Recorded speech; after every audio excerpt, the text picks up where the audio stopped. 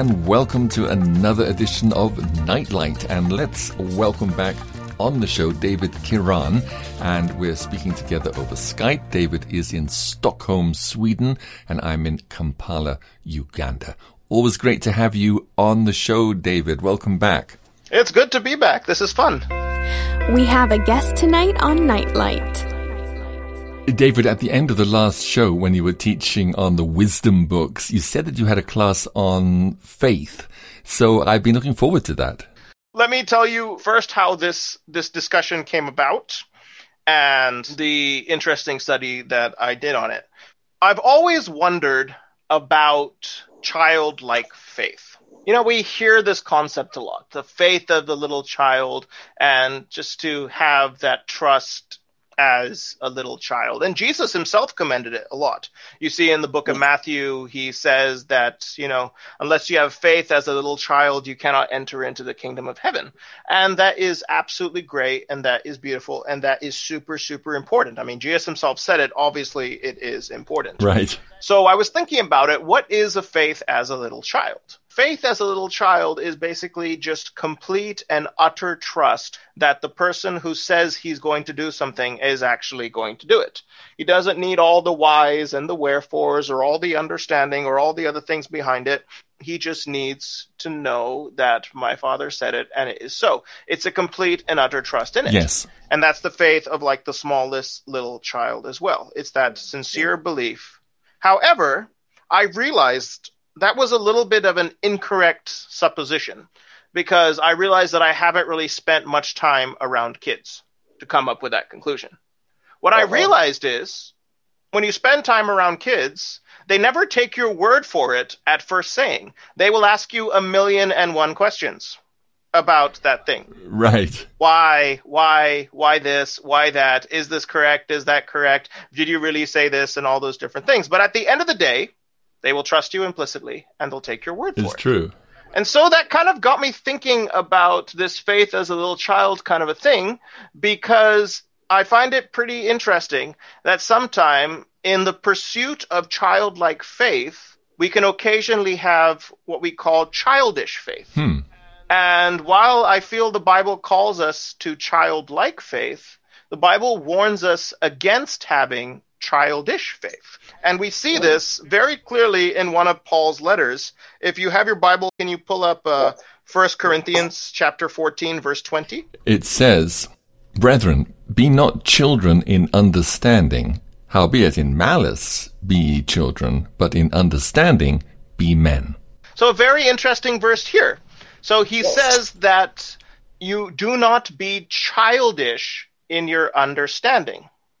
Be as grown men in your understanding. Yes.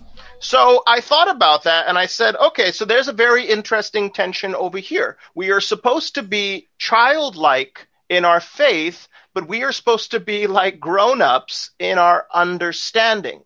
And as we know, if what Paul said is true, that faith comes by hearing the word of God, then we are supposed to be grown-ups in regards of our understanding of the Bible in order to then have childlike faith. Right.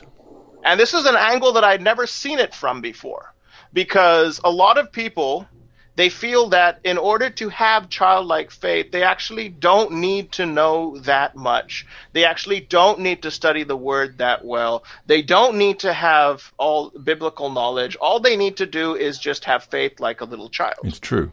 That is true initially, right? The Bible says, as newborn babes desire the sincere milk of the world, that ye may grow thereby. And you also have a conversation which happens in the beginning of 1 Corinthians, where Paul talks about when a baby is born, you first feed them milk, but then eventually you have to transition them off milk onto meat.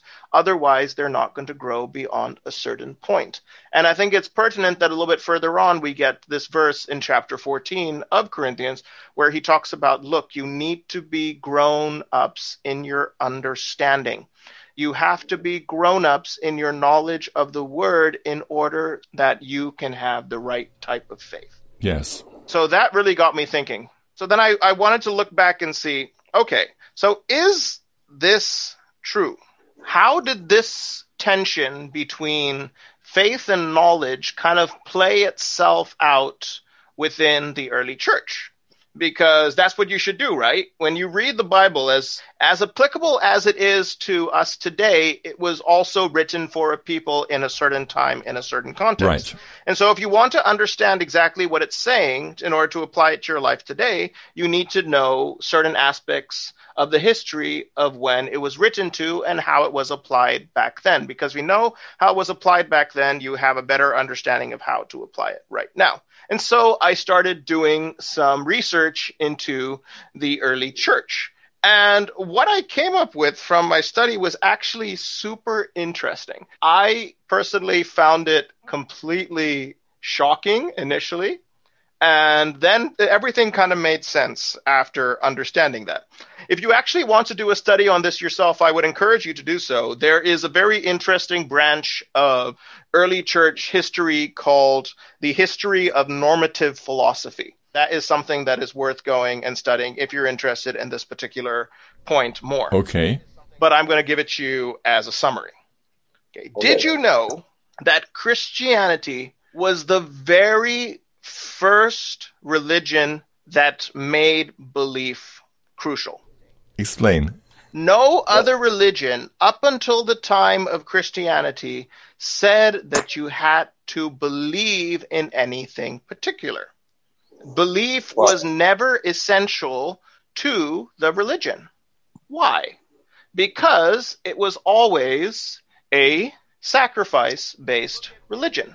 If you look at any of the other cultures that were available at that time, and at the time of Jesus in the Greco-Roman world, 95% of the world followed after either the Greek gods or the Roman gods or the Egyptian gods or whatever gods they had over there. It really didn't matter what you thought about the gods.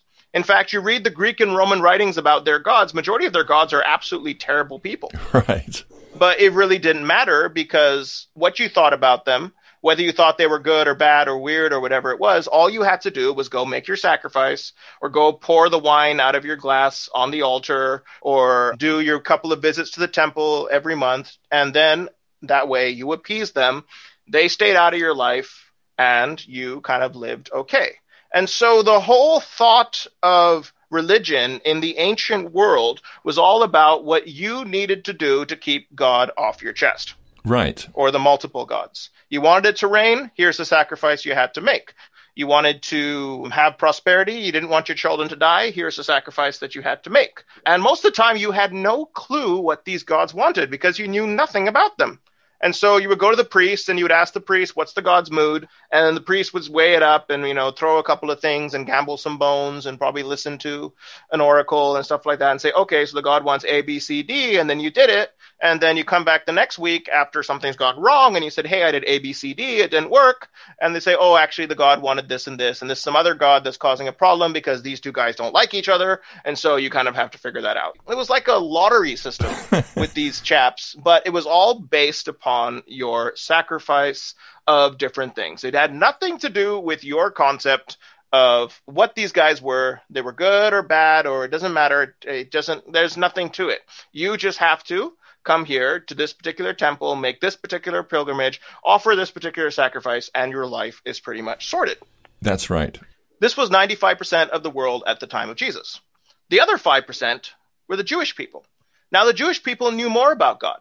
They understood a bit of his nature because his nature was what was revealed to them through the Torah and through the old Jewish scriptures. And so they had an understanding of him, but still their religion was based around the sacrifice element of it. It was. You still went, you still made your sacrifices, and that's what basically kept you on an even standing with God. Your salvation was based on the fact that you're part of the covenant and the fact that you went to Jerusalem once a year to make your sacrifices in the temple.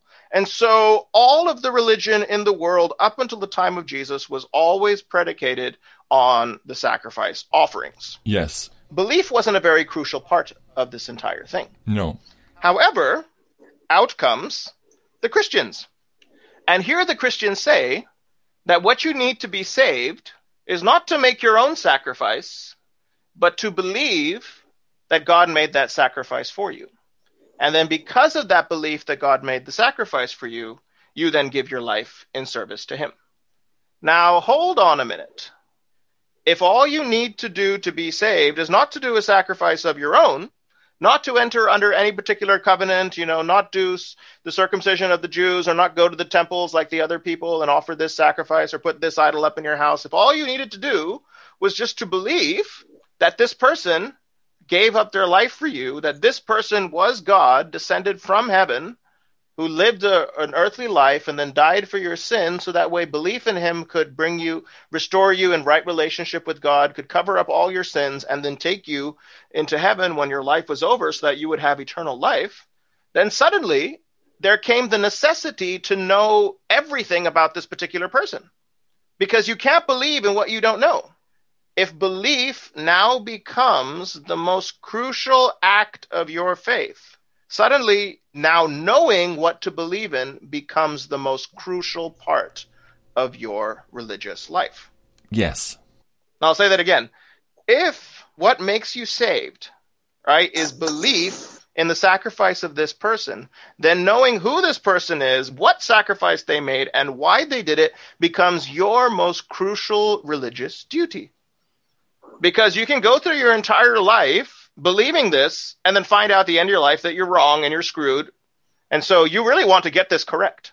And so I think it's kind of interesting, right? In our modern day culture, we just naturally accept that we need to believe in things because we've had 2,000 years of this. But when Christianity first came out telling everyone that all they need to do was believe, that was a very, very earth-shaking statement. Right. And it was pretty scary to tell people that there was no more sacrifices required. They didn't have to go to any temples or make any sort of pilgrimages. They didn't have to enter under any sort of covenant like their Jewish brothers. All they needed to do was just believe in what God had done for them. Now, to believe in what someone has done for you, you got to know that.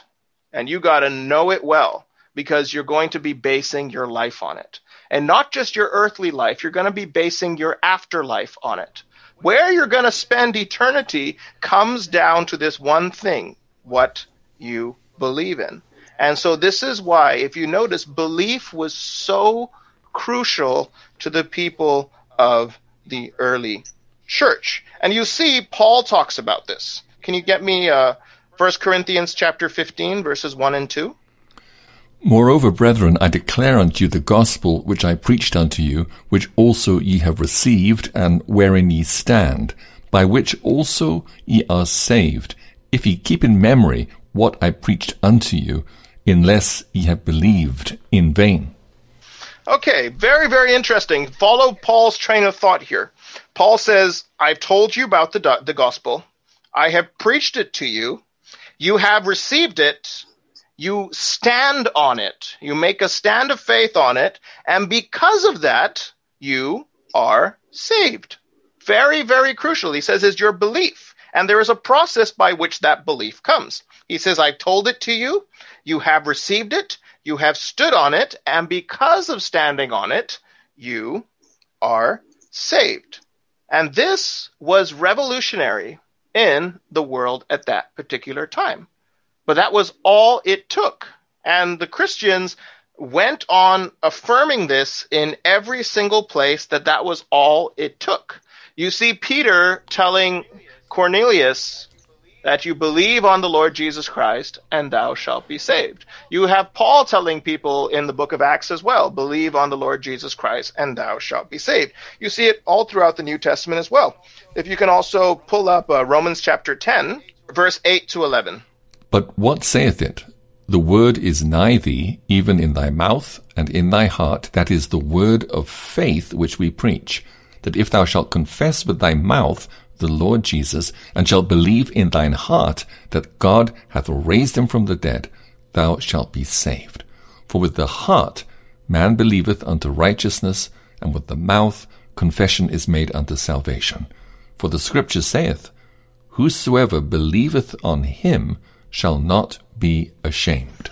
Okay, so now Paul over here once again repeats the same thing.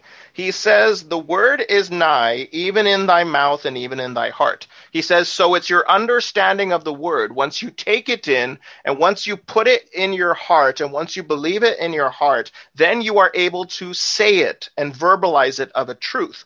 And he says, when you do that, if you confess with your mouth the Lord Jesus, and believe in your heart that God raised him from the dead, you will be saved. That's all it takes, confessing it with your mouth and believing it in your heart. And then he says, with the heart man believes unto righteousness, and with the mouth confession is made unto salvation. He says, when you believe it in your heart, when you truly get it, he says, that is when your heart believes unto righteousness. And when you confess it with your mouth, he says, that is when you have salvation. And he says, the scripture says, whoever believes will not be ashamed. The early Christians made a very, very distinct challenge here. And it opened up a very interesting paradox as well as solution. You needed, in order to understand that God, through Jesus, saved you, you had to know about God, you had to know about Jesus, you had to know about what he did, and then you had to know about what you did in your life, and about why you were a sinner and fallen from grace. You had to accept that. You had to believe that the sacrifice of Jesus could pay for it. And then you had to act upon that belief. And then that is what brought your salvation. Yes. And so from the very beginning, all the way from the book of Corinthians onwards, and the book of Corinthians was one of the earliest books of the Bible that was written that we can date in the New Testament. The book of Corinthians was written about 15 years after the death of Jesus. That's quite close. It was. And in it, Paul talks about traditions of faith that he received from the apostles within 7 years of the death of Jesus. And so from the very beginning, this was a very key concept that you needed to know what you believed, you needed to know why you believed it, and then you had to act upon it. And so they called this the regula fidei. The regula fidei is a Latin word which basically means the rule of faith. Okay. These were core beliefs about God, about Jesus, and about humankind that help to explain your faith. And once you believed them and accepted them and acted upon them, that brought about your salvation. And this regula fidei is what eventually became the Nicene Creed and the Apostles' Creed, which are still used in the Catholic Church and the Orthodox churches around the world today. These were formed back in the first few centuries of Christianity. And why were they formed? You know, we only have one word for belief in our English language, right? It's belief. Right. But in Latin, they had 3 words for belief, which I think are truly awesome. Okay? Belief, they had 3 words. The first word was notitia. Okay? Notitia meant to notice something. Notitia. And then the second word they had was essentia. And the word essentia basically meant to agree with it. And then the third word was fiducia. And the word fiducia meant to act upon it. So let me give you an illustration tying in all these words. Okay. Notitia, essentia, fiducia. Noticing it, agreeing to it, acting on it. Let's just say that we're going to talk about airplanes. The first word, notitia. We've all noticed airplanes before, right? You've seen it fly overhead. You've seen it in videos. You've watched it in the movies. You know, you've driven by the airport and you see them taking off and landing. You might not know anything else about these airplanes, but you notice them. So if someone says, do you believe in airplanes? Of course, it's there. I see it. I've noticed it before. Do you know anything about it? I know nothing about it. I just see it flying in the air. I don't know why it flies. I don't know anything about the laws of aerodynamics. I don't know anything about anything, but I notice it's there. So if you ask me it's there, yeah, because I see it. I notice it. That's the first word. Then you have essentia, which means you agree to it. Someone says, do you believe that airplanes can fly? I do believe that airplanes fly. I agree with you. Why do I agree with it? Because I've done some research into it. Okay? I know that airplanes fly because I know that there are laws of physics and aerodynamics and all those different things, which makes this big, heavy this big, huge, heavy plane, it actually allows it to take off the ground and land properly, and there's very minimal risk involved. And I know that it can go very fast and take you across the world, and it can fly over oceans and mountains and all that sort of stuff. And so I agree with you that it can fly. And we have an agreement on that. So I've noticed it, and I've agreed upon it. But then there's the third element of belief, which we call fiducia, which is the Latin word fiducia, which means to take action upon it. And that is when you actually go and buy your ticket, climb into the plane, sit down, and then actually fly on it. Right. You've gone beyond noticing, and you've gone beyond agreeing. You've gone to staking your life on it. Yes. I'm going to risk my life to get into this plane, not knowing whether it's going to get me to my destination because I don't know there. But I believe enough about it, and I know enough about it to take action upon my belief. If you don't do that, you'll never travel. You'll never get to the other side of the world and visit all your beautiful destinations, because that takes taking the belief that you have and putting it into action. And that was the early church understanding when it came to belief. It wasn't enough just to notice these things. It wasn't enough just to agree upon it.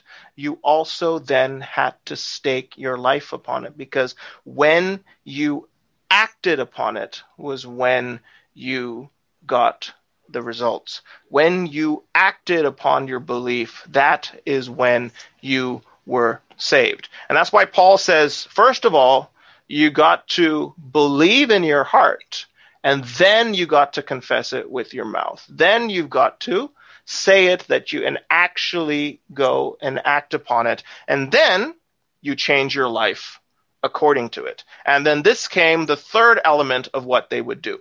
So in the early church, you see this all the way through the book of Acts. And you see this also looking at early church history through the writings of people like Eusebius and Polycarp and guys like that. When a person wanted to become a Christian, they didn't just pray the salvation prayer right there. No. What would they have to do? They would put them through a period of study. You had to learn about your faith. You had to learn about Christ. You had to learn about the truths of the word, about what he did and how through his death and resurrection we are reconciled to God and we are brought back into his presence. That was a lot of stuff to learn. Right. And then once they learned it, then and only then, once they were ready to make that proclamation of faith, then they were allowed to be baptized. I find this super interesting, this concept of it, because in the early church, baptism would always take place in the center of town, because towns and cities were always built around lakes and rivers, right? Because they were a viable life source. You would not find cities situated in the middle of the desert. They always had to be around a life source in order to survive. And 99% of the time, that life source was a water body. It was either a river or a lake or a sea or whatever it was. And so when you went down to be baptized, you were literally proclaiming your faith in front of the entire town. Oh, that's interesting. You could never go back and live your regular life once you were finished, because everybody saw you go and do it. Right. All your neighbors, all your friends, all your enemies, all your business competitors, everybody saw you go and give your life to Christ. So if you went back and tried to live your life differently the next day, they're like, no. That's not who you're supposed to be, because you said that you were going to become someone else, so you can't go back to your same life you were before. It was an actual disconnect with your old life and a beginning of a new life. And the super cool thing is, when they would take them to baptism, what they had to do was they would have to assent and agree to all these different things that were there in the regula fidei or the creeds. And so how it worked is they would ask the person and they would say, do you believe in God? And they would say, yes, I believe that God is the creator of the universe and that he is the great and holy God who is, infinite, who's been without time. I believe that he is the maker of the world and that he is the sustainer of the world and the ruler and judge of it all. Good. Then they would dip them on the water first time, pull them back up, and they'd ask the next time, okay, so do you believe in Jesus? They say, yes, I believe that Jesus is the Word. He is one with God, and he came in flesh, and et cetera, et cetera, et cetera. Good. Then they'd do it again. And they would basically make them physically proclaim everything that they believed in. And then, once that was finished, then they would have to go out and start living all those truths. And that is what made them a Christian. And that's why we find it quite interesting that in the book of Acts, it says that the Christians were first called Christians at Antioch. Why were they first called Christians at Antioch? Because these guys had heard about Christ. They had heard about Jesus, and they had heard the rumors being circulated. And then they see this group of people who are living exactly like the stories they've heard. And they said, could it be that these guys are like Christ? And that's where the word Christian came from. Interesting. Like Christ, those who lived like Christ. And so this was the early church's understanding of what it meant to believe. First of all, you needed to notice it. You had to notice that there was a greater truth in this world beyond yourself. The next thing you had to do is you had to agree to it. You had to proclaim that, yes, this is true, and I need this in my life. I need the salvation of Jesus Christ. I need him to change my life. I need him to put me in right relationship with God. I see that I have failed. I see all these different things in my life that I'm not living up, and I know that the only true sacrifice that could ever appease God is the life of Jesus. And I know that he did that, and all it takes is me accepting him as my Lord and Savior. And then, after they assented to it, then they needed to act upon it. And they acted upon it, first of all, by making a public declaration of it, and then by changing their entire life by it. Wow. And that's why Paul says it takes a grown-up to do that. Mm-hmm.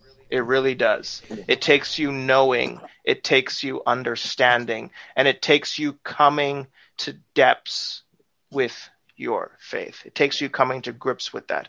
And then once you do, you change your life based on it. And that is how you live belief. And James talks about it very clearly in his epistle as well. James says that faith without works is dead. If you have nothing backing up your faith, you're not living your belief properly. And there's a super incredible verse, which I love. I think is one of the scariest verses in the New Testament, but when you hear it, it just blows you away. Can you look up James? Okay, it's James chapter 2, verse 18 through 20. It says, "Yea, a man may say, Thou hast faith, and I have works. Show me thy faith without thy works, and I will show thee my faith by my works. Thou believest there is one God, thou doest well.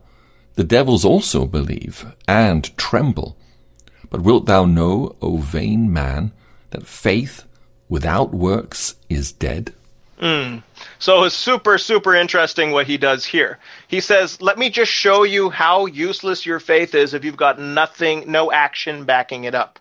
He says, you believe that there is one God, okay? That is like the basic core tenement. That was the first thing they had to confess at the time of baptism. That was the first basic element of the Regula Fidei and of both the Nicene and the Apostle Creeds. And he says, you believe that first thing, okay? That there is one God. What do you want? You want me to clap for you? He says, even the demons in hell believe that there is one God. And they tremor because of it. That's right. But they never change. It does nothing to them. That's right. And he says, this is why action is so crucial towards your faith, that acting upon your belief, because that is what takes it from a concept and makes it into reality. He says, this is such an important thing to know. He says, you can't have faith without works. There has to be action that follows your faith. You can't just notice it. You can't just agree to it. You should notice it and you should agree to it. If you haven't noticed it, you better get your Bible and start reading and noticing these things. If you haven't agreed to it, you better get serious with God and really become a man in your understanding of the scriptures. But then you got to translate that into action in every area of your life. And that is what James says brings about the life that God is after. If you really believe in Jesus, if you really believe that he is who he is, and you really believe that he did what he said he did, and that is all we need, then how has that changed your life? How has your life changed because of it? Are you living as a different person, as a new creation because of what God has done for you? Yes. If not, then maybe your belief doesn't go down deep enough.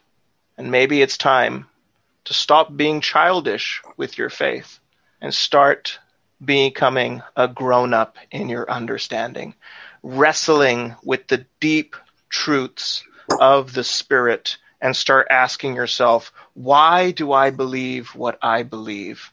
And once you understand that, once you notice it, and once you agree to it, then you act on it and change your life by it. Inspiring you to draw closer to God. You're listening to Nightlight.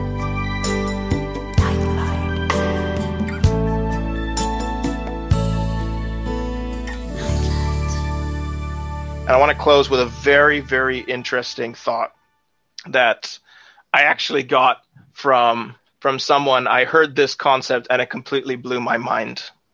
There is a story in the Old Testament about Jacob. We all know Jacob, right? Jacob the trickster, Jacob the deceiver, Jacob who stole his brother's birthright and his blessing through deceit, and then had to go and flee because his brother wanted to kill him, and then had to go through a lot of difficulty living under his uncle and having that deceit and treachery repaid in, first of all, being given the older daughter to marry and then having to work all the extra years to get everything else. And so his life was a bit of a mess. And there's an interesting story when he has to come back and face his brother. And so he's going back and he doesn't know if his brother is going to kill him or not. Right. Because he's believed in God up until this point, but now he's a little bit worried whether or not he's going to survive. Because God told him that he would carry on the promise of Abraham. That was his birthright. That was the promise. That was the blessing. He was supposed to be the one to carry on the lineage and the promise that God had made to Abraham, which was supposed to span eternity. But he's at this moment where he's not sure if he goes across the river and meets his brother, if he's going to be slain and that promise will be in vain. And so he sends his family over with gifts and presents and all those things to try to appease his brother. And he stays alone by himself one night. And the interesting thing is, while he's alone, an angel shows up out of nowhere and he begins to wrestle with the angel. And he wrestles with the angel all night long. It's kind of interesting. The angel hits him on the hip and breaks his hip, and still he won't let go. He's clinging on to the angel. And in fact, the very weird thing about the story is that he ends up winning this wrestle with the angel. Yes. I mean, this is a simple mortal man wrestling with a higher power, and he comes out on top.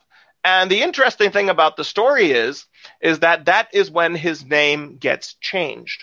And it's super interesting what his name gets changed to. He is no longer Jacob the deceiver. He becomes Israel, the chosen. And everyone after him received that name, Israel. And the word Israel is super interesting. In ancient Hebrew, the word Israel means the one who wrestles. Really? And when I heard that, I was like, oh my God, what an incredible statement. The word for God's chosen people are those who wrestle with God. Maybe that's what we need to be in order to be grown-ups in our understanding, because there's a lot of deep truths in the Bible that we don't understand, and we can't just get in a 5-minute reading or in the 1 hour we spend in church per week. Maybe we do need to make it as our goal to pull our Bibles off our shelves, to read the chapters and verses and things that might have scared us initially that we didn't understand, and wrestle with our faith. Amen. Maybe we need to actually really get down to the core of our belief and say, why are these things true? And not just true for me, but true for the entire world at a cosmic level. Because if God is God, he's God over all. And if truth is truth, it's applicable to everything. So you got to know why that is. First of all, you got to notice it, and then you've got to struggle with it till you agree with it. And then once you reach that point of agreement, then the challenge comes to change your life by it, because faith produces works. Yes. The final element of belief is when you get up after your wrestle with the angel and then cross over the river and take those promises in hand. When you get up out of that water of baptism and change your life. When you get up from your time of reading and studying and go on to change your life with the truth of God's word. Because when you change your life, you change your world. And when you change your world, you give the world hope that it can be changed. Do you think that the world needs some changing? I'm sure you do. I'm sure everybody does. Start with changing yourself. And the way that you change yourself is by becoming a grown-up with your faith. First of all, notice it, and then wrestle with it until you come to an agreement with it, and then let that change your life. Because when that changes your life through positive action, you change your world. And if enough people are changing their world, then there is hope that this entire world can be changed. And that is what belief is all about. Nightlight. You're listening to an international edition of Nightlight, shining God's love light to the world. And our guest on this international edition of Nightlight is David Kiran. Thanks for that wonderful Bible teaching, David. Before you go, please tell those listening how they can find you on Patreon, where you have quite a collection of your Bible classes. Yeah, it's called Dive Deep with Dave. Dive Deep with Dave. That's great. We're prepared to do a lot of deep diving and faith wrestling there. Hopefully, it should inspire some positive action in each of our lives. And what kind of topics have you covered there already? Oh, a lot of things. I did a series on apologetics called the Reasons for Belief series. And that one, there's about 13 episodes out of that. Wow. Then I did the book of Romans, which basically was Paul's description of the gospel. That took us about 18 sessions to finish. Gosh. Then there's a couple of historical studies and eschatological studies. And so there's quite a bit of stuff up. Well, I'm looking forward to checking that out and getting some good Bible study time. Looking forward to seeing you there. And you'll find a link to David's Patreon page below. Also, if you enjoy these podcasts and we're a blessing to you, you can subscribe and hit the bell icon, and then you'll be notified every time we post a new show. Well, that's it for now, and I'm already looking forward to the next time we can be together for another Nightlight show. Until then, may God bless and keep you, and make you a blessing. Bye-bye.